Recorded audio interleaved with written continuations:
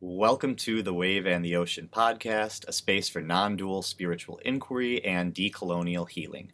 I'm your host, Nicholas, and today's episode is called Letting Earth Lead Us into Rest, Co-Regulating with Nature and Honoring the Body's Capacity as Colonial Resistance. For the past 5 years, I've had the honor of learning directly from some incredible teachers, most of them indigenous. And one of the greatest teachings I'm assimilating is the recognition of this body as an ecosystem.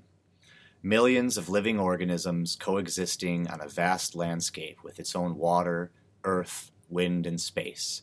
Bacteria and virus cells that outnumber human ones. The DNA of our ancestors, their stories, successes, and struggles, all coming together to create this human body. The earth around us is also an ecosystem.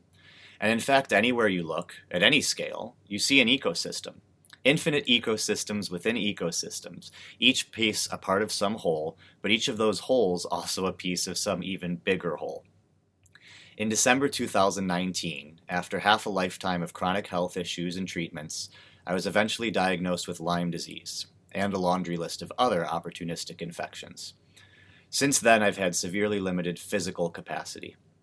So in recent years, my experience with illness and the wisdom of my teachers has guided how I navigate the winter season. I pay closer attention to the changes in the earth around me. The sun works shorter hours, trees drop their leaves to conserve energy, and most animals either migrate, significantly reduce their activity, or hibernate entirely. And my body changes in the same way. It sleeps earlier, it wakes up slower, it longs for the warmth of a hot beverage, a soft blanket, or a crackling fire. The wintry landscape of these seasonal bodies craves rest, comfort, and slowness. Yet work hours, activity levels, and the ever-increasing pace of modern society remain the same. We've been forcibly separated from nature and tethered to the always-on machine of capitalism, so that only the most privileged among us are able to migrate, reduce their activity levels, or truly rest.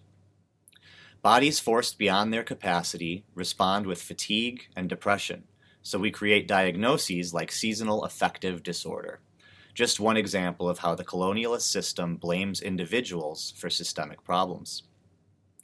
That's why co-regulating with nature and honoring the body's capacity is so important. Rest is resistance.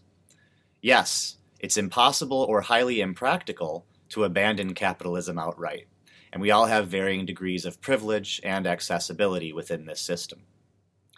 But resistance starts by ending oppression within ourselves. Here are some of the ways I'm navigating this winter season. I notice my desperation to escape coldness. The body constricts. I inhale and exhale deeply and allow my body to relax in any places it is able. I enjoy heat in my home, but turned low. Coldness is a natural occurrence rather than something to conquer or change. I go to sleep earlier and wake up slower. If I need to, I have a wonderful short nap in the afternoon. I make up for less sunlight by getting sun on my skin each day at sunset and sunrise, and I avoid screens like TV, my phone, in the evenings. And I've just finished a month-long break from Instagram in the month of December. So these are just a few ways that I'm learning to co-regulate with nature rather than resist it or force it to change. But I'd love to hear from you. Do you have your own ways of embracing the season and honoring your body during winter? Comment below this audio or video to share with me. With love, Nicholas.